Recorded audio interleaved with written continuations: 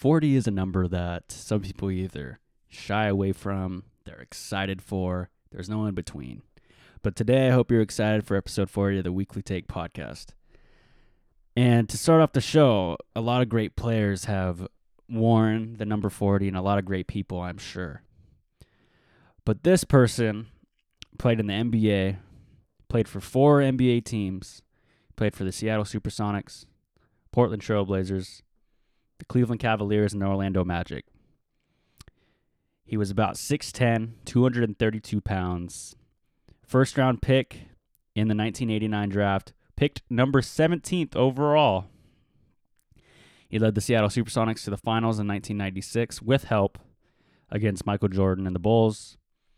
Led the league in personal fouls in 1993 through 1994, 96 and 97, and then he had a total of 371 personal fouls in 1999 through 2000.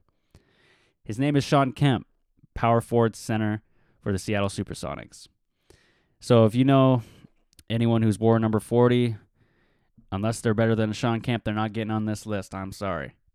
Shawn Kemp is an amazing player, and he did a lot of great things for the people of Seattle, the people of Portland, Cleveland, Orlando, and I'm sure even more people around the country, and even out of the country. But this is Weekly Take, episode 40. So remember that name. Number 40, Shawn Kemp. The NBA has been going on an emotional roller coaster. To give you guys some breaking news, is about a day late. DeMarcus Cousins recently tore his ACL. The Lakers can't catch a break. You know, they get all these players. They didn't get Kawhi. They didn't get Paul George a couple years ago. But they did get AD. Let's not forget that. But the Lakers are looking at this like, fuck, what can we do? You know, I looked at DeMarcus Cousins as probably more of a role player for this team anyway. If he was completely healthy, nonetheless, he would have been a starter. But a player coming off the Achilles injury, it is very hard to come back and be your complete self. And I get that 100%. So the Lakers are going to be really missing DeMarcus Cousins. But I don't think DeMarcus Cousins was really the need they needed. They needed shooters, and they addressed that with Danny Green and Avery Bradley.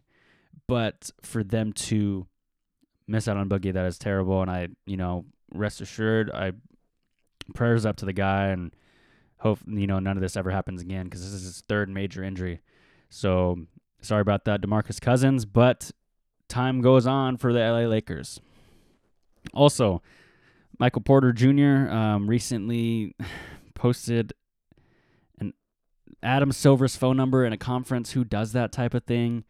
I get it, he's a rookie, but I don't think you would do that. Big deal, though. Everyone's kind of hyping it up to be a big story. I just thought I'd put it in here. Michael Porter Jr., who is a forward for the Denver Nuggets, who did not play last year because of injury. I think it is his back. Poor guy. Joseph Tsai buys the rest of the Brooklyn Nets for $2.35 billion. Can you imagine having that much money? And that's not even the whole organization. $2.35 billion. I've seen people get crazy over 2.3 thousand. 2,300 people are losing their mind. 230. You say $23 for when you're at the restaurant, people be getting crazy. As soon as a decimal point gets in anything, people start getting crazy. Kemba is now the new leader for Team USA. I really like to see how Kemba Walker is coming into being a leader now. It's just cool to see the ranks kind of fall to him. A lot of people aren't really playing anymore for Team USA. I don't get that. I get that they want to stay healthy. Actually, yeah, I do understand. They're just trying to be healthy, and they just want to, get their money. And I get that. But I didn't see that a lot in the old basketball. But maybe they weren't as explosive. They weren't as injury prone. It meant a little more. I don't know.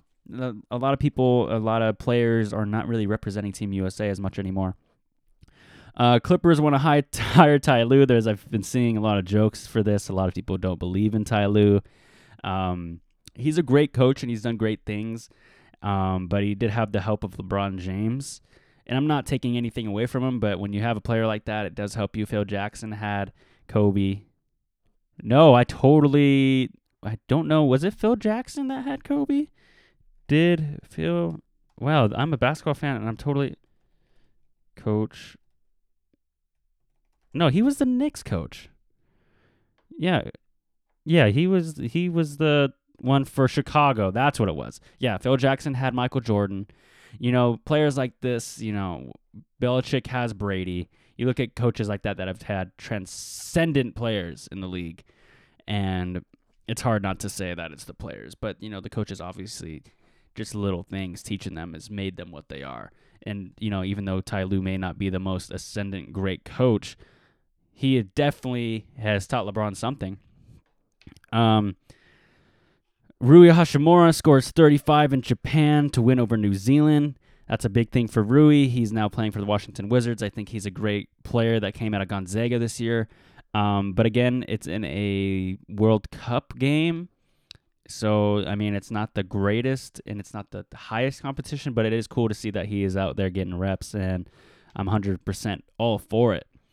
But for the NBA this year, right now, we're in the dry spell. We're waiting. The biggest news we probably have is Boogie tearing his ACL. Draymond Green believes that people aren't believing in them.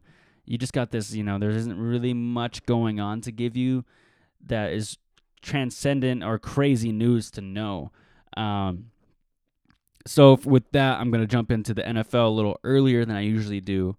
I love the NBA, but right now I cannot scrape a story for you guys. And the last thing I want to do is go to ESPN and look at their stories and repeat what they're saying. Because to be honest with you guys, I get most of my news from Bleacher Report, ESPN, NFL.com, NBA.com. But most of the headlines come from me and my opinion on them. So yeah, that's just how it goes with that type of thing. So let's move into the NFL. Andrew Luck has a high ankle issue. Wow, the Colts. Here's the thing. The Colts are going to go as far as the quarterback will take them. Andrew Luck needs to be healthy. He needs to do this. He's running out of excuses. He's got a great tight end. He's got Eric Ebron, who is amazing. He's got T.Y. Hilton. He's a great, probably top 10 receiver. You got Marlon Mack now. You got a fantastic line with Quentin Nelson, left guard. Andrew Luck, you're running out of excuses. If you keep getting injured, man, I don't know what to tell you. But no, the Colts really do go as far as Andrew Luck will take them. The AFC South is up for grabs with the Jaguars not being terrific. Houston Texans is going to be their biggest competition. I don't really see the Tennessee Titans coming in out of nowhere. For the people who do not know what divisions are, there's 4 teams in each. And there's 8 divisions in the NFL. Each of them has 4 teams, and they all play each other twice a year. It's just a way to kind of put the teams into their own groups to make the playoffs. They really go as far as how Andrew Luck will take them. It's just I hope to see that the Colts do great this year, because the Jags aren't really too scary. If Nick Foles goes down, Gardner Minshew is their quarterback, and no hate to the guy because he goes to the school I currently go to. But maybe he's just working out the kinks. He definitely got a welcome to the NFL. The preseason has started, and I haven't really pulled much from the preseason other than David Montgomery is going to be a great running back for the Chicago Bears. Lamar Jackson needs to get down early. Miles Boykin, who is the new wide receiver for the Baltimore Ravens, who's doing great. He's wearing number 80. Kyler Murray looks a little confused out there as a quarterback for the Arizona Cardinals, who's the first pick this year. Was Kyler Murray their first pick, or was he the second pick? God, I am looking up things like crazy. This is why I need someone to look up things for me, But I get it. Yeah, he goes number 1. He went number 1. I just wanted to make sure I wasn't giving you guys fake information. The last thing I want to do is that. But you guys are hearing me talk, and that's the coolest thing anyone could do is just listen to me. Travis Kelce says speedy receivers cause us to do anything, a.k.a. Pat Mahomes is... This is what he said, Travis Kelce said, speedy receivers make us do anything. You know what makes you guys do anything? It is Patrick Mahomes. And I'm not crediting Travis Kelce and their receivers and their running game. But Patrick Mahomes is the reason that you guys are able to run anything. He is an amazing quarterback, and what he can do at that position is amazing. He's the reason, not speedy receivers. I'm sorry, Sammy Watkins. I'm sorry, Hill. But Patrick Mahomes is the reason you guys can do anything. And it's not Reed. I don't want to hear that either. It's definitely Pat Mahomes. Jimmy G threw 5 interceptions in practice. Who fucking cares? That is my headline for that. Everyone is freaking out on ESPN and Sports Nation and Undisputed. Oh, actually, not Undisputed. But all the other, shows I watch, they're definitely like, oh my God, Jimmy Garoppolo, who is the quarterback for the San Francisco 49ers, who was recently a backup in New England behind Tom Brady, has thrown 5 interceptions in practice, and people are taking this out of proportion like they always do. It's because the game of football does not have anything to report on as well. We are in that dry spell when it is kind of baseball's time, and I'm not really a huge baseball guy due to the fact that the Mariners are, not the greatest team, but I cheer for the Mariners regardless. Go M's. But it's a practice. That's the reason why you have practice, to throw interceptions, to learn the offense, to learn your things. I don't care if he threw 5 interceptions in practice. If he threw 20, maybe then we have a problem. But 5, I don't really. And everyone says it's in a row, though. But again, I don't really see the relevance of this news being anything bigger than someone getting injured. I just don't really, Andrew Luck is, being injury. That's way bigger news than that. Dak turns down $30 million a year.